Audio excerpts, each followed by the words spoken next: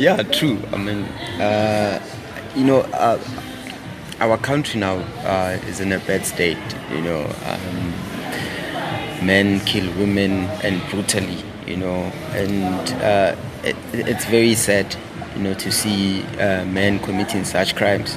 To helpless women, and it's important to start with the young ones as well, because there's a kid somewhere who idolizes a certain gangster because he dresses in a certain way, he's got a gun, and they find that cool. He drives a nice car, so whatever bad things they do, they follow that, and because they don't know how to choose a role model.